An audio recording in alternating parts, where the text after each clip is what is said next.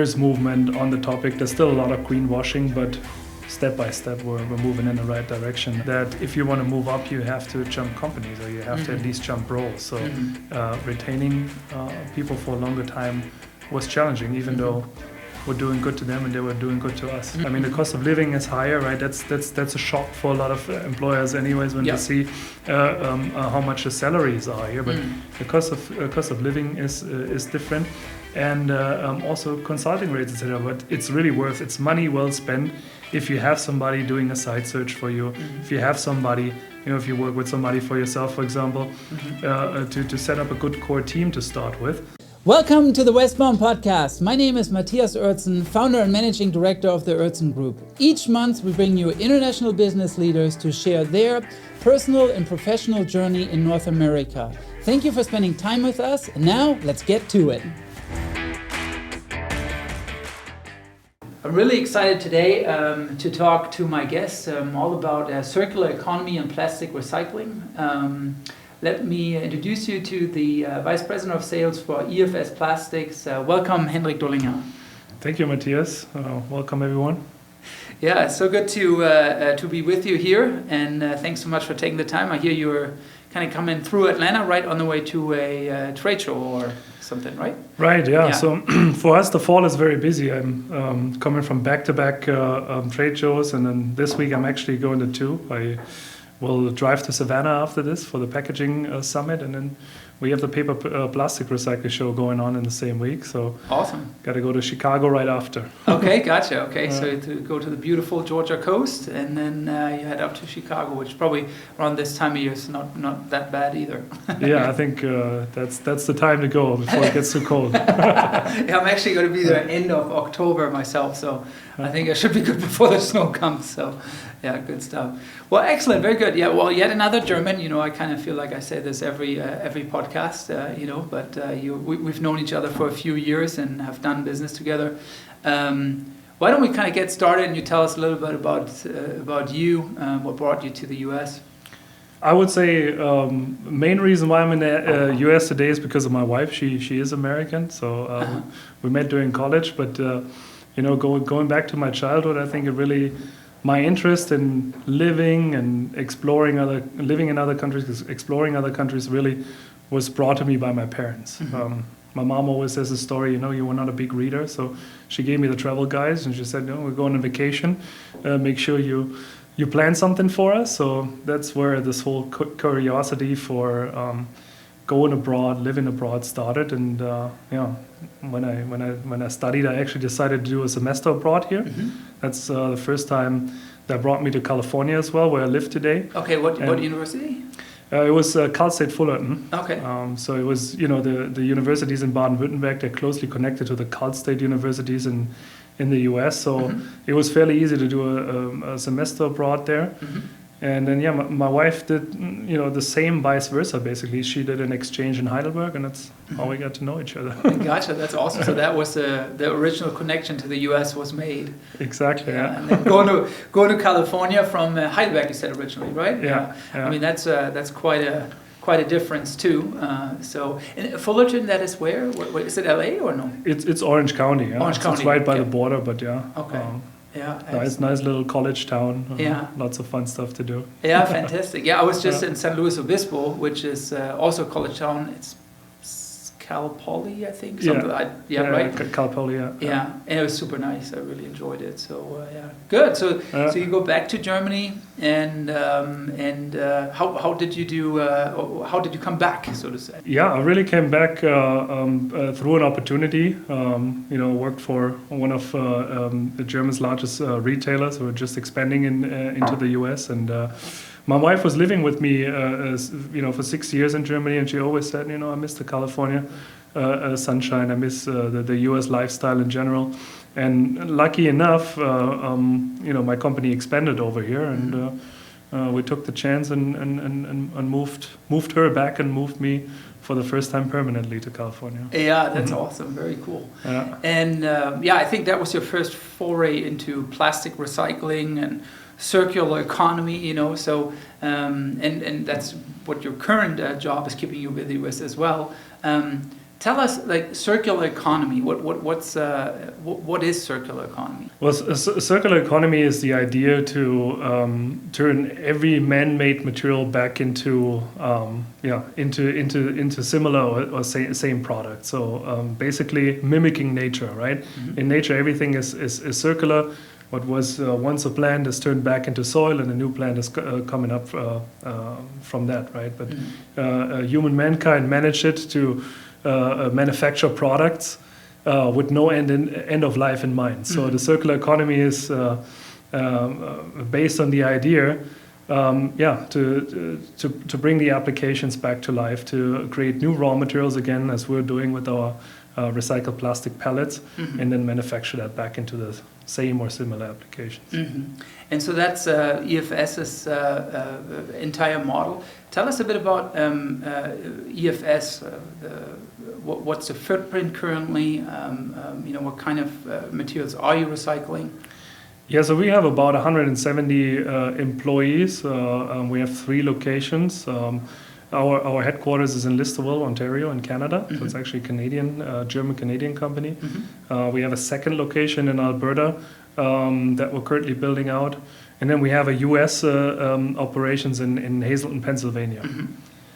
So 3 locations, and we're doing everything from your 1 through 7 small rigid plastics, so that could be shampoo bottles, detergent bottles, those type of things, yogurt cups, to flexible plastics, so plastic films, for example, the overwrap that you have over PET bottles when you buy a pack of water, or just simple stretch wrap from distribution centers, etc.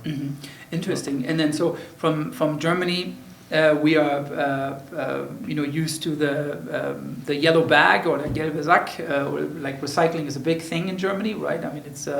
I grew up, the formative or the childhood that I remember was in the late 80s, early 90s, right? And that's, I think it was introduced then. I still remember having all this. And so recycling is a big thing there. How does this work in the US? So I know my waste company, they actually do have a recycling bin, although occasionally I see them putting both bins into the same truck. So I wonder how that works. So how do you get your raw material to actually recycle it, since there is not... It seems to be very regionally diversified in the recycling efforts. Absolutely, yeah, I think that's true. So in general, it started, recycling started in the US around the same time than in Europe. So the 80s, 90s is when the first recycling companies came up, and paper recycling, especially all those commercial materials. So everything, and that's how my old company started as well, retail recycling. Everything that's back of the store in a distribution center to reduce trash costs. Those were the materials that were collected, early on in the US too, in the 80s and 90s, so cardboard, etc. But when you look at municipal waste, so that stuff that's collected, from the individual households, the industry is greatly privatized in the US. So everything, is based on a P&L. So if those private trash corporations feel like it's beneficial for them to put a recycling line up, they're putting it up. If not, then they won't. And for the longest time, there was no real political incentive, regulations, laws, etc., that would help the waste companies to actually finance the system. So in Europe, since the 1990s, we're used to a concept called extended producer responsibility. So if I'm, for example, Procter & Gamble, Unilever, I put something on the market, then I have to pay a fee for that product, and to subsidize the recycling system and make sure that product can become circular. In the US, those concepts are just being introduced. Certain states like California, which is one of the reasons why a lot of environmental companies tend to states such as California, was one of them. There's a 75% waste diversion goal in place. So I believe next year starts at 2025. And followed by a lot of voluntary commitments now by big consumer brands and converters. So there's movement now. It's really starting up. And it's fashionable, right? Like, I mean, I think, Apple just made some announcement that the latest iPhone is finally fully sustainable, right, or fully has zero impact on. Well, I don't know if that's true or not, but it's a at least it's in fashion to want, or there's a push or an outside push to actually do the right thing, and with it, I guess, comes the economics of all that as well, from what I understand. Absolutely. Yeah, I think that's with the terminology is always a little bit difficult, right?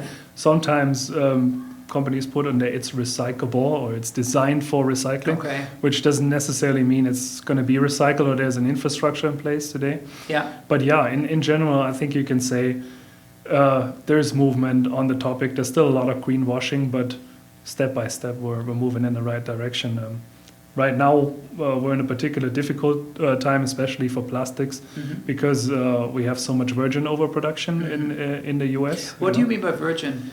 Yeah, so primary plastics, basically from refinery, from the petrochemical companies. So the US, it was a little bit delayed through COVID, but the US, for a while we were expecting new polyethylene plants to come online. So we're seeing a big overproduction there, and also on the polypropylene, which are the two most common kinds of plastics used in packaging. So got it. That makes it difficult for recyclers to compete, especially if brands are not living up to the commitments that they had. So in essence, there's an oversupply of the virgin plastics, and those for the converters, it's economically more viable to use the virgin rather than go into recycling. So unless you have some virtuous reason to use recycled plastics, it makes economically more sense to use the virgin plastics. Absolutely, yeah. In these markets, it's a case that you would buy a mechanical recycle. No matter what recycled resin you have, chemical recycled or mechanical recycled resin, and they're both currently trading over virgin prices, and that's very hard. I think it's more of a hold on certain projects that one or the other converter wanted to complete by 2025. So there's not much new volume for recycled materials right now, but existing programs are still running. I've seen. So I just seen one of the large waste haulers or waste management companies, right? I just saw they opened a really large facility out on the West Coast, and they were pretty public about it. It's interesting. So you see the converters, right? Someone who's producing something, and they want to reintroduce some of their scrap back into their manufacturing process. I've seen recycling there. Then I've seen it, sort of say the middleman, someone who's actually making a business out of recycling and selling the recycled materials. And then now you see it also on the waste hauler side that actually, why don't we vertically integrate this? This may also make sense. What do you think is the biggest driver on those? Is it the waste management companies, or more on the converting side, or actually the market in between? Right now, it's mainly the political landscape and how that is changing. The extended producer responsibility regulation that I was mentioning, the brand commitments, which is a little bit scary at times. Like I said, in these types of markets, you don't really see some of the projects that we thought are going to happen pull through. So. And everyone is banking on the future. When the company that you mentioned, I've read about that too. For us, it's particularly interesting because they're going to draw a lot of raw material into their facility. I mean, they're the second biggest waste management company in the US, so they have control over a lot of materials. It's going to flow in their direction. It was Republic. Republic, right? Yeah. So they have a natural advantage on that side. On the other side, what we do on the resin side, it's not easy to do. A lot of companies have tried it, also unsuccessfully. So it's on a different piece of paper whether that's going to be successful. And then you have to really bank on the future, right? I saw some of the calculations that they are putting behind their business plan, and it's all banking on recycled materials selling at a premium over virgin. And in reality, this market shows you that That's not the case at the moment. Yeah. Okay. Yeah. So that is a really big bet in the future. Yeah. So we love recycled content mandates. Mm-hmm. For example, again, California has 40% in plastic bags, Mm-hmm. and even our Pennsylvania facility is producing material for markets like California and Oregon and Washington. Mm-hmm. So. I was going to ask you about this actually, because I've done some work for you in the past, on the West Coast, and I continue to do work there. And then I've done work for you on the East Coast. Mm-hmm. And while it seems like the political landscape is much more in favor of plastic recycling on the West Coast, a lot of the companies actually doing this are on the East Coast. I mean, we found much. How is that? How come that? Politically, California is more an environment that would be suitable for this kind of activity, yet on the East Coast you have much more tenured companies and more activity. Right. So I think, the answer at the end of the day is to be found in the political landscape, right? On very social agenda in California, which is good for the environmental laws, but on the other hand, a lot of manufacturing companies don't necessarily feel comfortable operating in this environment when they have much more looser regulations when it comes to HR, when it comes to, in general, permitting all these topics, costs of doing business, when they go to, just cross the border to Nevada or Arizona. And yet there is no law in place. There's one actually in Quebec. They have that regulation. In Canada, they have a regulation at 70% of the material must be recycled within the state. California doesn't have that. So you can take it out of California, bring it back in, no problem. And that's what a lot of companies are doing. But, long transportation ways during COVID, the trucking rates got really expensive. So at a certain point, it was really hard shipping to the West Coast, especially when you're in a place like Pennsylvania. But that switches from time to time. Right now, it's actually feasible again. Also quite interesting that you want to do something good for the environment and then you truck this stuff back to the West Coast. Yeah, I mean, right. But okay, no, I get it. It makes complete sense. That's the political landscape that we're all subject to, right?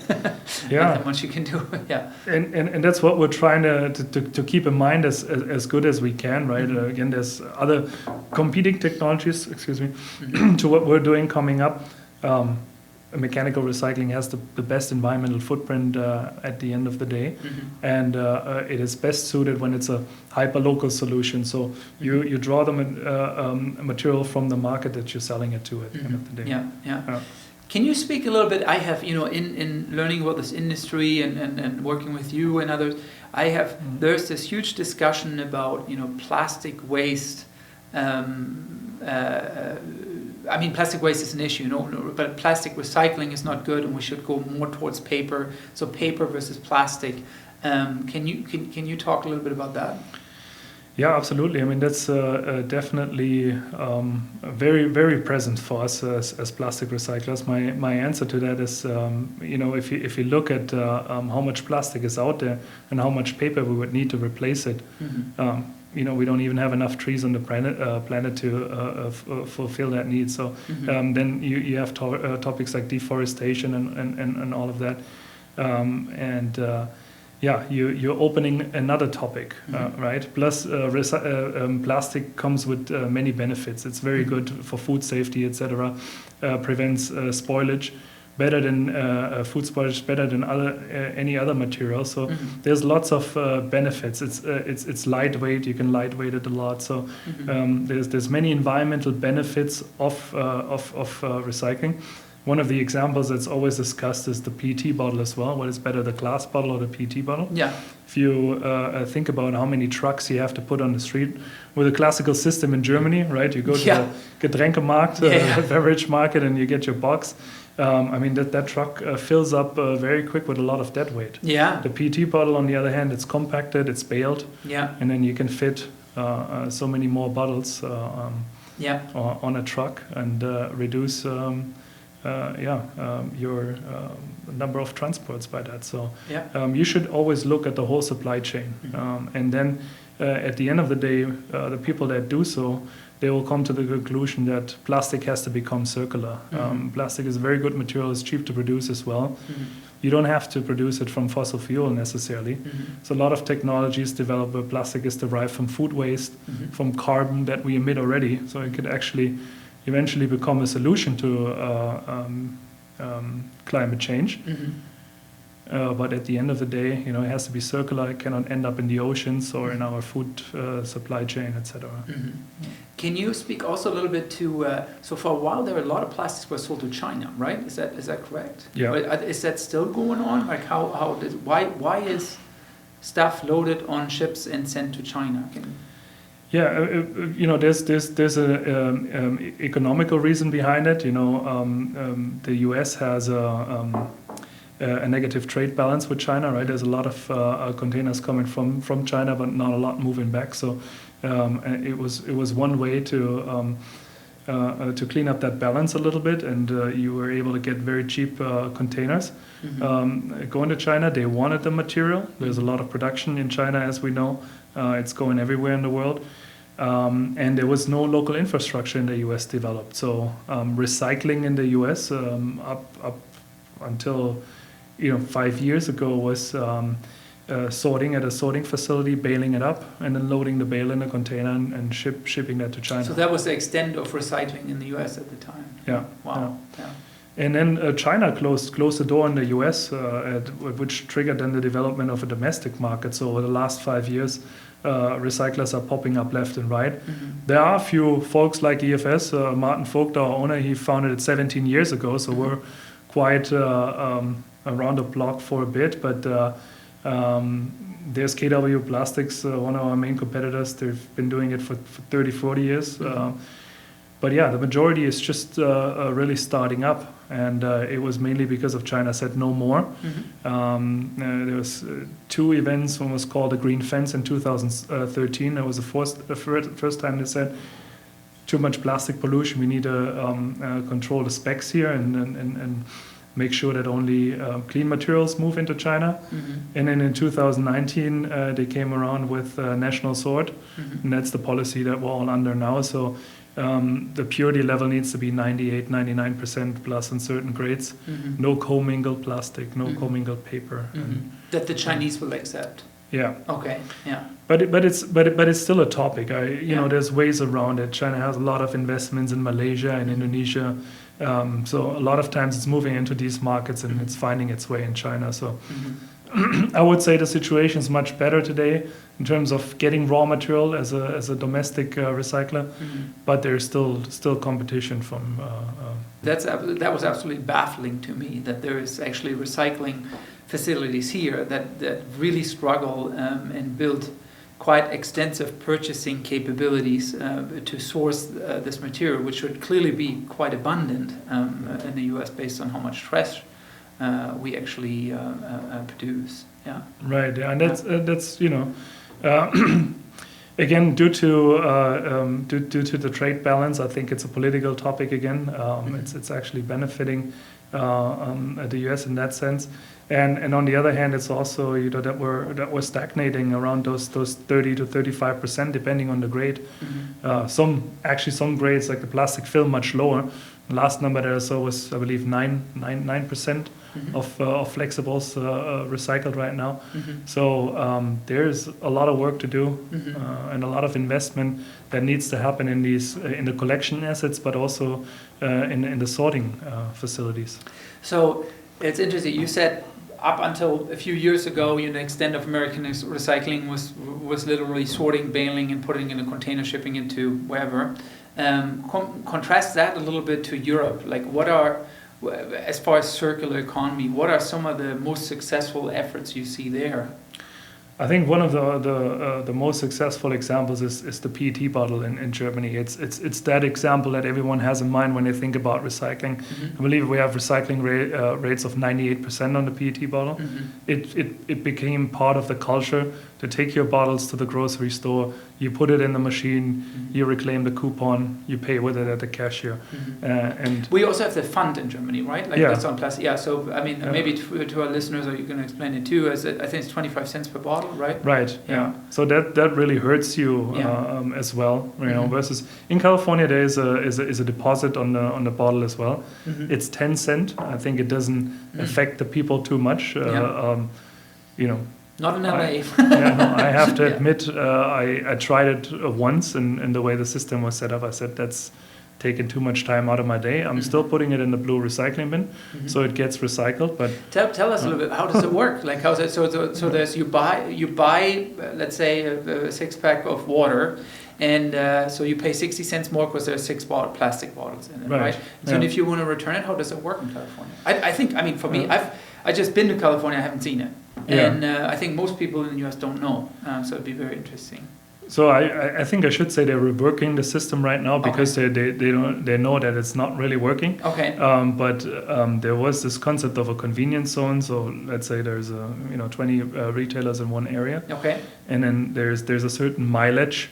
A certain mileage from those retailers, there has to be a collection station. Okay. So usually it was a little shed somewhere on a shopping plaza. There was a guy sitting in there that was then manually putting every bottle in there. And one of the reasons is they have to confirm also that the bottle was actually from California. So there was a lot of deposit fraud where people drove in materials from Arizona. Can't make stuff up. Where no deposit on the bottle was applied, and so somebody has to verify it's a California bottle, and that just makes the system incredibly difficult. Again, in Oregon, I think even the German system could learn something from that, from a convenience perspective. Because there you have a system, you unlock it with a little key, and you can drop a whole bag of bottles in there. Or with your individual barcode on there, and then it reads it automatically, and it gives basically gives you your deposit on some kind of app. Okay. So there are good systems in place. California is not the prime example. But we got to start somewhere. Okay. So you were saying the PET battle in Germany, where that's how we got there. Tell us what's the successful. So that's being recycled to, you said, 98%? Yeah, exactly. So I think that's, again, because of the high recycling rates, because of just it being part of the culture, that's one of the prime examples of how it can be done. Yeah, very interesting. Yeah, I've heard of some efforts in Germany too, where stuff got recycled, plastic waste got recycled, then got melted down into pellets, and we'll talk about the whole process here in just a minute, and then turned into like plastic garden furniture and got resold. So literally from waste to, back to point of purchase, which quite remarkable how that is possible. Yeah. Right, and I think now that you touched on that, and the success in Germany is also that we're able to go bottle to bottle, right? There are examples, and I shouldn't disregard that, because Coca-Cola also has a bottle made out of 100% rPET. You see it when you have it in hand, it's a little bit more yellow than your virgin plastic bottle. But in Europe we're doing that, and in Germany in particular we're doing that for quite a while to work in extensive amounts of recycled content into the bottle, and being really closed loop bottle to bottle, not only going into lower value applications. And when I say that, I mean it was a bottle once, and then it turned into some kind of, for example, PET can go into fabric. That would one possibility to make a polyester shirt out of a bottle.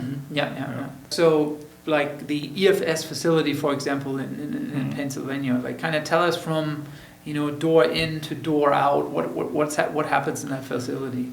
Yeah, so we usually receive full truckloads of baled material. So how to describe that? When the plastics are collected, there's a baling machine that produces right-angled, compacted cubes of material. Cubes is a good one. Cubes is a good one. So you stack those cubes on the truck, and you get a full truckload at 20 tons. And those would be like, could be like your L'Oreal shampoo bottle or your gallon milk crate, right? Or like a Valvoline oil, the quart oil, right? Is that like those plastics containers? All of the above. It really depends on the local recycling system. Yeah. There's different grades of these bales, right?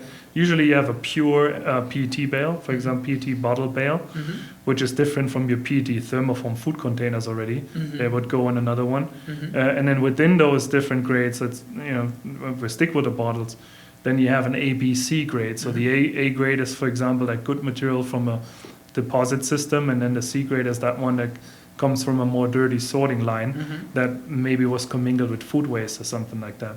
And so it goes from other rigids. You mentioned some of the kinds that we're processing, the polyolefins, so the polyethylene bottles, the polypropylene cups, lids, tubs.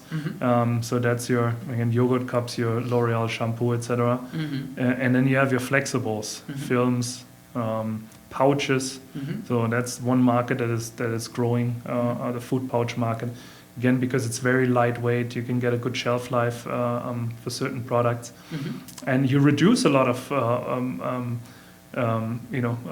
packaging if you lightweight it, if you have a compact pouch versus a big rigid container or box. So there are your benefits of plastics again. But unfortunately, a lot of times it's not straightforward, and your food pouch, for example, is just done out of polyethylene. There's barriers like nylon, PVOH to protect, and that makes it difficult. So you got to have some kind of separation process in the manufacturing, probably. Yeah. Right. And that would be the next step after receiving. Right, we receive it, we break the bales open again, we sort them into different kinds, and from there it's washed. It's dried, and then it's extruded in a pellet. What we see here on the picture. Yeah, I see there are different colors. So you have the ability to produce the pellet in different colors. Yeah. So we mainly do it on our rigid grades, so our polyethylene, high density polyethylene, which would be your classical shampoo bottle or your milk jug. Depending on what brand you run, I think X is pretty similar. Pretty easy to do because it's a black. A Tide orange or so would be a little bit harder to do.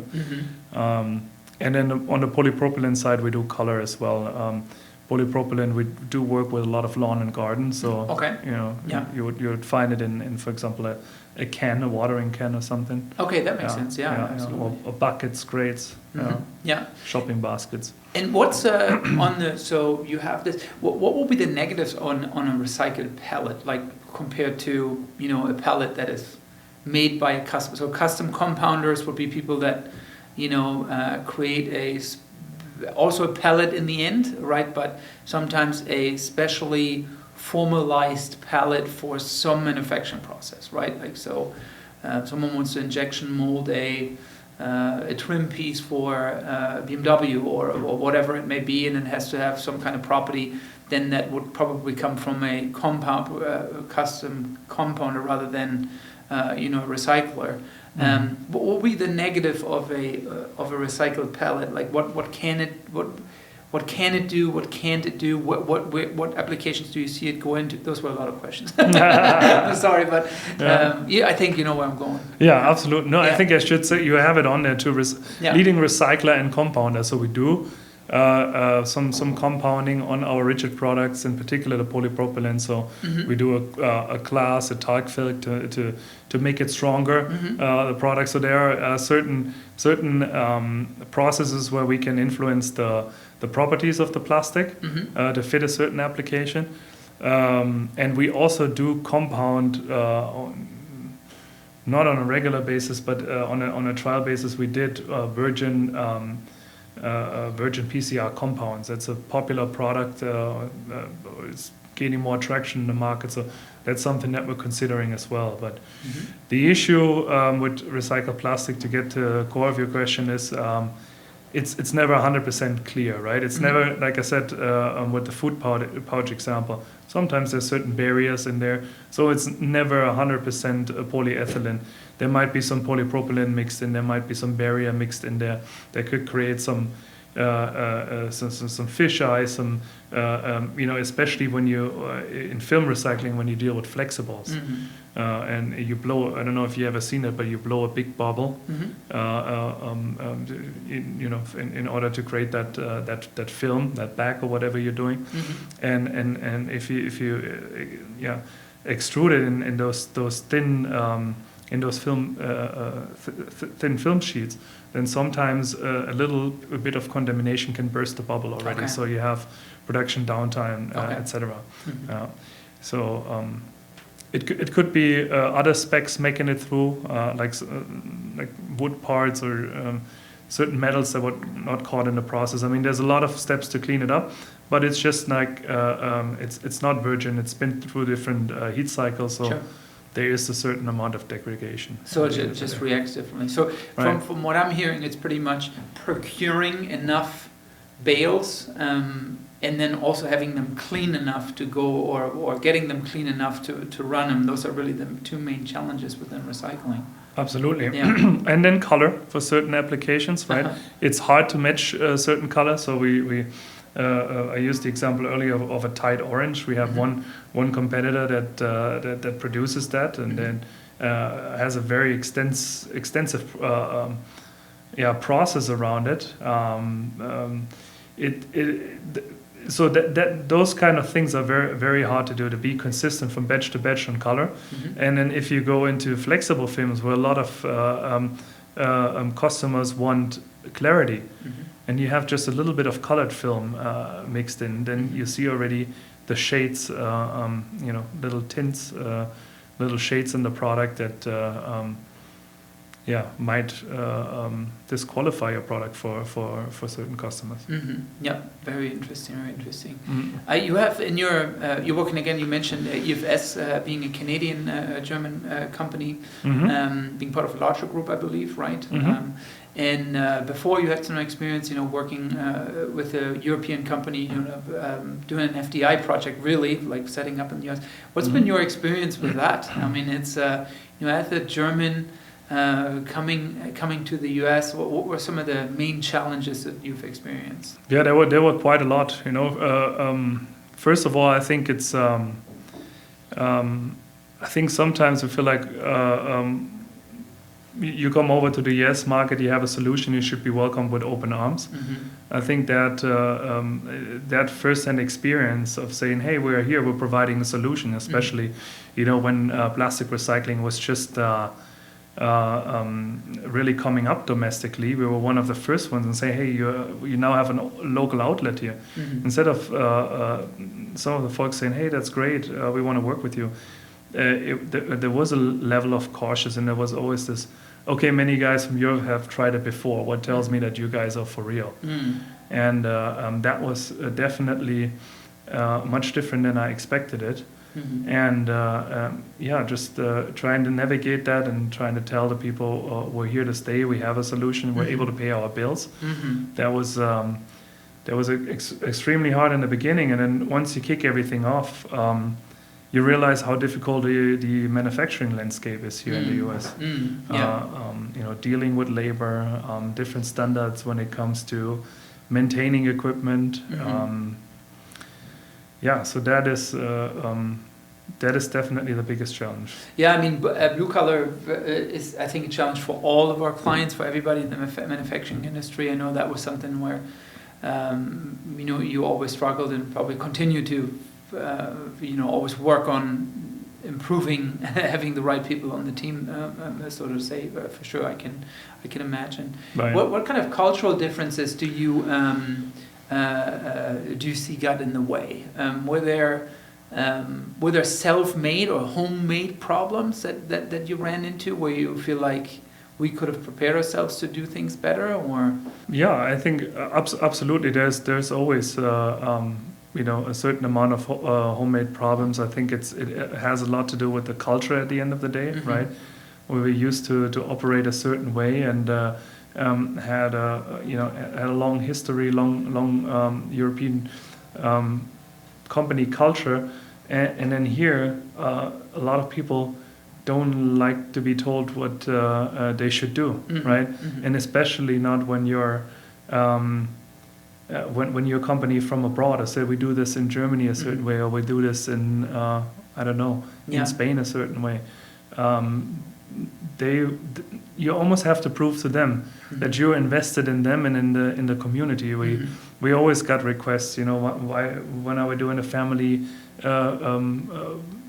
gathering in the park or so. This is from the employees now. From the employees, yeah. So there was always this, you give first and then we give. And it was just, I don't want to say that we're more used to following orders, but it's just definitely a different mentality on how to do work here and how to motivate people. Yeah, absolutely.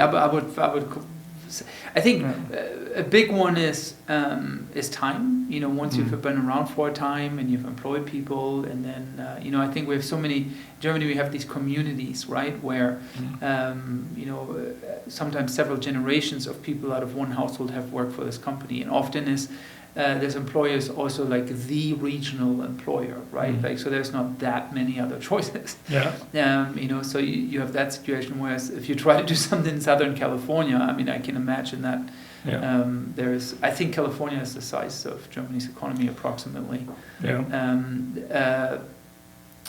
a lot of options, you know, and there's no social contract, you know, between a family or employees and that employer. I can imagine. That loyalty to work is or to your employer is definitely different, and it's not uncommon, right, for someone to stay 2 to 3 years and then move on to build a resume. So the culture that I was used to coming out of that German company was, we build up our own managers. So you have a career path, you know, as long as you do good here, you have the chance to make it up. And I think in the US, a lot of times the perception is that if you want to move up, you have to jump companies, or you have to at least jump roles. So retaining people for a longer time was challenging, even though we're doing good to them and they were doing good to us. Absolutely. Yeah, it's. I mean, in Germany we also have the saying, Lehrjahre sind keine Herrenjahre, right? Which approximates, you know, if well, I cannot translate this. I'm not gonna try to, but the German listeners will know what I mean. You know, we have that as well, but there is, I think, more of a social contract still existent, and although that's changing rapidly, I think it's very much changing rapidly. And in fact, I know many of my clients that are in Germany is they're recruiting from anywhere in Europe. You know, if you find the qualified people, they're not just all in Germany anymore. You know, so yeah, interesting. Culturally, do you think that we're particularly stubborn as Germans, and that we are set in our own ways, or how in approach? My experience has been, I've seen this a few times now. You know, people coming into the U.S. Trying to set something up, that there is this. They quickly learn most of the time. It's not always the case, but there's been some cases. It's okay, we know what we're doing. You know, we're going to come set up right now, and everybody get in line. You know, with the newest thing since sliced bread, so to say. You know, everybody kind of expecting that the people waited for us to arrive. And then quickly find out that that's not the case. Is this an experience you've made also, or? Yeah, I did make that experience, unfortunately, and I think that's the recipe for failure at the end of the day, right? Many examples, like also the existing positions that I'm in at EFS. I mean, if I listen to Martin when he came over here 17 years ago to start this company in Canada, which is culturally totally different again from the US. He had a couple of years to really learn and figure things out, and usually from what I hear talking to other German companies as well, it's not done in a year, 2 or 3 years. Usually it takes 5 years and longer to really have a sustainable business model here. You got to go through different adaptations and really be aware of the local markets as well. I think one mistake that we make, or one easy judgment that we make, is that the Americans are all the same, because we have a certain expectation, certain picture in our head. Yeah. But it's greatly regionalized. Mm-hmm. Within those 340 million that we are, I think, now in the US, there's so many different subgroups, so many different beliefs. Absolutely. You gotta know which market you're going into. So for us, in my old gig, it was a huge difference between South Carolina and California. Mm-hmm. California, we had to deal already with the early waves of the whole woke, how are you, good and social workplace and all those type of things. Yeah. And in South Carolina, it was really old school back in the days. Show your presence, engage in the community, and let us do our thing. We're South Carolina. We don't need any saying from this is how it's done in Europe or this is how we do it in California. We tell you how it's done in South Carolina. It was two totally different worlds. So absolutely, I mean, I completely agree. And then you also, on top of that, you have this really is a melting pot in the US, right? So you have a lot of people out of Latin America, right? So you have the regional differences. Then you have people from Latin America playing a role on the production floor. So it becomes this hodgepodge of people that you really got to be prepared to manage. And I've seen many successful, I have many clients right now where this is successfully happening, but the leaders in these companies are like fine-tuned into that geography, into their employees, work very closely with HR, to see where things need to change, who's actually leading the group, who's driving opinions and those kind of things. So where I think we are a little bit more uniform there in Germany. Also because of our apprenticeship systems probably in Germany.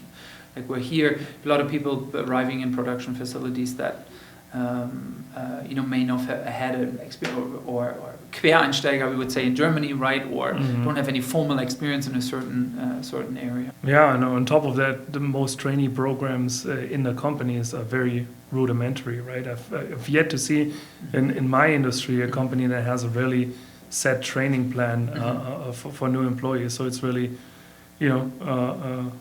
jump in the water and try to swim, swim to survive. So it's tough. But one point that I wanted to touch on in terms of a mistake that I've always hear now, hearing again that other German companies are trying to expand to the US, also in my industry. A lot of times I have the feeling that German companies think they can do it alone or in-house. Also the research part. We're getting a trainer in that, is going to train us a little bit about the US and the cultural differences and all that. While that is good, I think this is one point where you should really accept the help of some experts, engage the consultants, and they're not cheap. They cost a lot of money in the US. So while I was transitioning jobs, I had an opportunity to work on such a project. And, then person came back to me again, sharpen your pencil, to the point where I said, that's really not worth it for me. I should probably go back into employment at this point. It costs money here. I mean, the cost of living is higher, right? That's a shock for a lot of employers anyways when they see how much the salaries are here. But the cost of living is different. And also consulting rates, etc. But it's really it's money well spent if you have somebody doing a site search for you, if you have somebody, if you work with somebody for yourself, for example, to set up a good core team to start with. Would try to go out on Indeed, which was, cost a lot of turnover in the first year till we realized we need a little bit more expertise in this area. And in many other things as well. When it comes to market research, there's a lot of companies out there that offer these services, and that can really get you a head start if you utilize them. Yeah, I completely agree. Also, I really believe that it is very helpful to have some kind of American presence in your leadership team. I agree with you, like, cultural training and all this stuff is fantastic. That's great, right? But you can't have this check, now we can go mentality, I've seen companies where they invite an intercultural coach to Germany or they use an agricultural coach that's actually in Germany and does it for the US, which I find the whole concept odd. This will be like a recruiter working in Germany for the US market. I don't recruit in Germany because I don't live in Germany right now. You know, I'm from Germany, I understand Germany, but I don't have local market knowledge right now. Right. You know, I recruit for European companies in the United States, Canada, and Mexico. So therefore, I think it's really important to have either bring an advisor on full time, or actually make your first CEO an American, or hire someone who has gone through the assimilation like you have gone through. You know, you've paid your dues. You know, where you live here now, you see the regional differences. You know what South Carolina is versus even just North Carolina. There's differences there. Absolutely. And then I don't want to overplay this whole thing, but I think it plays a really big role in on top of the regular execution strategy, such as site selection and you know, finding the proper incentives somewhere, and you know, obviously finding employees and such. Yeah. So I agree with you there, 100%. Yeah. Yeah, and personally, I mean, I'm grateful that I made this experience. Right, it helped me a lot, understanding everything. But for the business, it probably would have been better, you know, to have somebody aside from the beginning on that understands that market. And you know, it took us quite a while to came across people that can really help us. So that is definitely something that you should consider. I like your advisor idea as well, because many companies like to have a German CEO or European CEO for good reason, because they understand the culture. But then try to get that advisor in and work with you at least half a year, maybe even out of Germany. You go on US tours together to really learn the ins and outs. That saves you a lot of time. That's the thing. You don't want to have to exchange a German CEO that finds out after 3 or 5 years this isn't for me. You know, and just kind of just make small incremental steps, but you want to make sure that investment takes off right off the get-go, for sure. Yeah. Excellent, very good. This has been super interesting. Tell us about EFS one more time. So you have currently, you said 170 employees, right? Is that correct? Yeah. And then you have manufacturing locations in, you said it was in Pennsylvania. Yeah. And in Alberta, Canada. So that's also our access to the US West Coast. Yeah. And our headquarters in Listowel, Ontario. Okay. Yeah. Very good. And then, so your major customers would be like, who are some of the, you don't have to name them by name, but like, what do I find your products in your resin later on in shampoo bottles, or do I find it more in like milk crates? Like, where does this go? Yeah, I would say increasingly more in packaging applications. Okay. So, you know, there were those classic markets that took recycled resins early on. There would be, for example, pipes, any kind of pipe, or you know, tanks, those more forgiven applications. So PCR didn't do damage to any of these products, but now we continue investing, because every legislation that is released, again, usually they have a language around the product has to go into similar or same applications. So we need to clean it up in a way that it can go back into packaging applications. So EFS is actually investing 17 million over the next 2 years into overhauling the whole line, building new components to the line to meet those packaging demands. And then you will see us. You see us already in certain applications, but then even more, you'll see us on the shelves of your grocery store. Okay, interesting. So right now it would be more like irrigation pipes, for example, right? Right, yeah. Irrigation piping, conduit pipes. So Home Depot. Home Depot, okay, I see, Shopping baskets we do too for some retailers. So there's a project going on right now with a national retailer where we're going to do their rigid plastic shopping basket. Okay. Those are very good applications, right? Injection molding or blow molding. Yeah. Depending on the application, but fairly easy to do with high recycled content. That's why with all this discussion that's going on, I think those applications should never be disregarded, right? Because everyone said, oh, this is downcycling. At the end of the day, if it doesn't go into these applications, you know... downcycling as in, because it goes into a lesser product? Downcycling in the sense of going from an application that was once a bottle to something that is then, going into the ground for 30 years. So it's just not as visible, is not as high in value. So there's also this discussion, what is closed loop and what is waste integration. So closed loop should be, I have a bottle and I bring it back into the bottle. So I have it's a piece like of for like. Like for like, Okay. exactly. Yeah. And if I bring, then a shampoo bottle instead of a pipe, then it's maybe waste integration because you're preventing that material going into a landfill, but it's not necessarily a closed loop. And there's arguments that say that statement is not true. Yeah.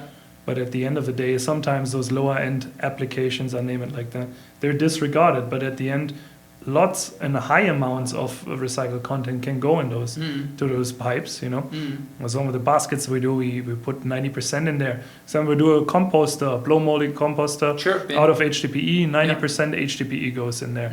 No fancy colors, just straight gray. Sure. And then, you have it on a large a retailer at the end, and you sell it there. It's a great product. And at the end of the day, if you would use the same material to go, for example, into a shampoo bottle, maybe the converter would opt only to put 20% in there because the color doesn't match 100%, or they have concerns that, of production scrap increasing, etc., the screen's clocking up. So, I mean, who cares if it goes into a garden furniture or whatever it is, as long as it's not a virgin material that's being used, but you use recycled material, it's less plastic, right? And more recycling right. Yeah, but it's again, it's a little bit of the political agenda, maybe, and not kind of grasping the industry as a whole and the processes. I mean, there's lots of consultants involved, right? Sure. There's lots of money, lots of investments going in there, so lots of opinions left and right. So that it's an important educational piece, and that's usually when we're asked to participate in rounds and give our opinions about the markets, those are things that we always voice. It's great to bring a yogurt cup back into a yogurt cup, but it needs to meet food standards and so on. Yeah, you need to invest in extra soda, so your greenhouse gas emissions actually go up, your environmental footprint increases, because you need to add extra technologies in order to sort that out. So I'm not saying one way is better than the other, but you should always look at the whole system and see what's the best solution at the end of the day for the environment. This was super informative, Hendrik. Thank you so much for the time. I really appreciate it. So at the end, we always give you the opportunity to if there's any job openings, for example, you have at EFS. Where could people find those? Like, what would be the best way to learn more about EFS? Yeah, so on our website, www.efs-plastics.ca for Canada, you can find openings, but you can also follow us on LinkedIn. So we have a LinkedIn page. There's also updates regularly on what we're doing, what shows we're attending, and those are the best ways to reach out. If you reach out on LinkedIn, you're actually going to catch me directly. Awesome, that's great. And that's Hendrik Dullinger with 2 L's. Exactly. And you can find him there. So thank you so much. Wish you a great and successful trip to Savannah. Enjoy the Georgia coast. Thank you, Matthias. Thanks for inviting me. Thank you.